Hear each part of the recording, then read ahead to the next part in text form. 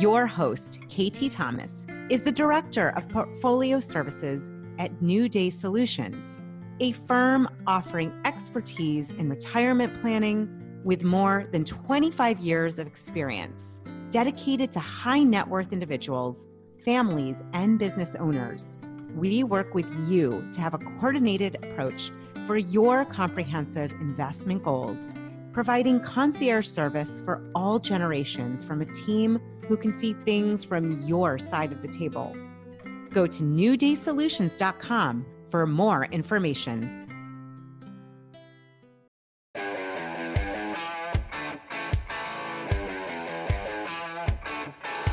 Working with your investments, retirement, insurance, estate, or tax planning, or just dealing with everyday expenses, your money matters. Let KT Thomas help you make the most of it. This is KT's Money Matters. Hi, and welcome back to KT's Money Matters. Today, I wanted to talk about how to take charge of your finances. We're rolling into our new year here, and many people made New Year's resolutions about how they were going to get more organized, pay attention to their money, figure out how best to do the right thing, maybe save more, maybe spend less. But we all know that all of those New Year's resolutions are probably broken by now.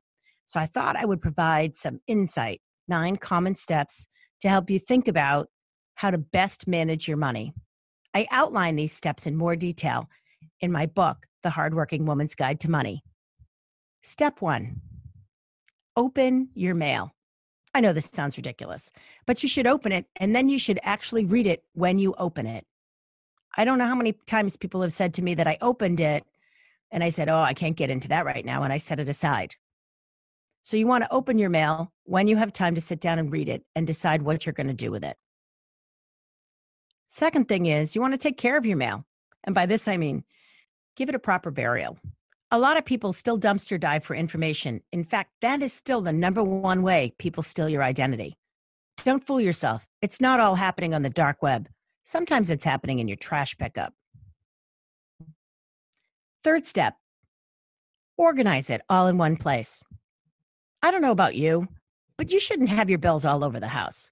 Little piles of paper here and there with your different bank statements and information. You should have one area where you save that information.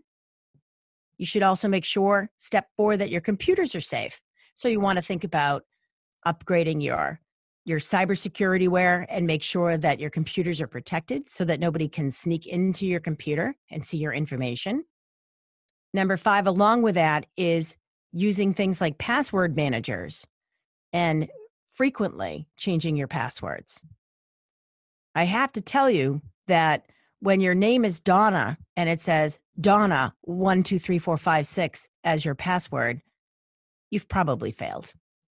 It needs to be something that everybody else can't just come up with. We all know we hate passwords and we hate having to think of new passwords. And I actually have a little trick about this. I use phrases. I learned this from a tech guy, a client of mine who works at a tech company. And he says, KT, you want to use things where you use words and little rhymes or sentences that make sense to you. So like as an example, not one of my passwords now, but one of my old passwords is off to the beach. So off like the word off, to like the number 2, the beach, exclamation point. I would always remember that because I'm a beach girl and I love that. But that was an idea of like a little phrase that I could use that only I would know, but that I also wouldn't forget. The other thing on passwords you might want to think about is having 3 different passwords and rotating them. I have a personal password that I use for things like sites that I like to cruise on the internet. And then I have money passwords for things like my bank account and my American Express account and any money accounts, my investments accounts, so that I don't have my regular everyday password available on my Amazon shopping site. I want to keep my finances more protected than my shopping sites. And I want to keep it different so that if you get one, you don't get the other. Number 6, please don't bury money in your backyard or Hide it in your freezer. Money needs to be kept someplace safe. In a bank, in a safe, someplace protected. Hopefully someplace earning interest, but even if it's not, and it's in your home, it needs to be someplace in your home safe. And if you go out and buy a safe, do yourself a favor. Don't tell everybody you have one. You just basically increase the opportunity that people will break into your house if they know there's a safe there. People know there's a better opportunity for a jackpot. Number 7, keep a checklist of bills and when they're due. You can do this electronically, or you can hide it in paper in your home, but you should have an idea of when and what you owe them. So I'm a big believer in online bill paying because it keeps you from mailing checks and having paperwork back and forth in the mail, which is one of the other great ways that people can steal your financial information. So the more you can do to eliminate that, the better off you are. Number 8, someday, hopefully far, far in the future, but someday, you are not going to remember where you hid your things. You need to make sure that someone that you know and someone that you trust knows where that information is. If you put your will in a safety deposit box at a bank, please make sure that the person who's the executor of your will has access to that and knows where it is. Don't make people go on a scavenger hunt to try to help you.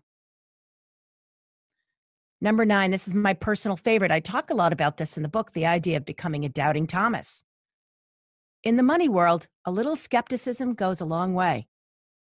If someone sends you a link that says, congratulations, you've won a $100 coupon from Amazon, or Netflix sends you a note saying, oh, your account's not updated, and if you don't change it, we're going to shut off your Netflix account. You should say, really? And then go on their site directly and check it. You want to make sure that you're not getting scammed. It happens a lot now because people are moving really fast and they make quick decisions. But I always say, and I talk about it in the book too, this idea that every insurance company can save you $500. How could that be true? It can't be true. So when somebody says, I can save you $500, you should be asking compared to what and how. Because remember, it's your money.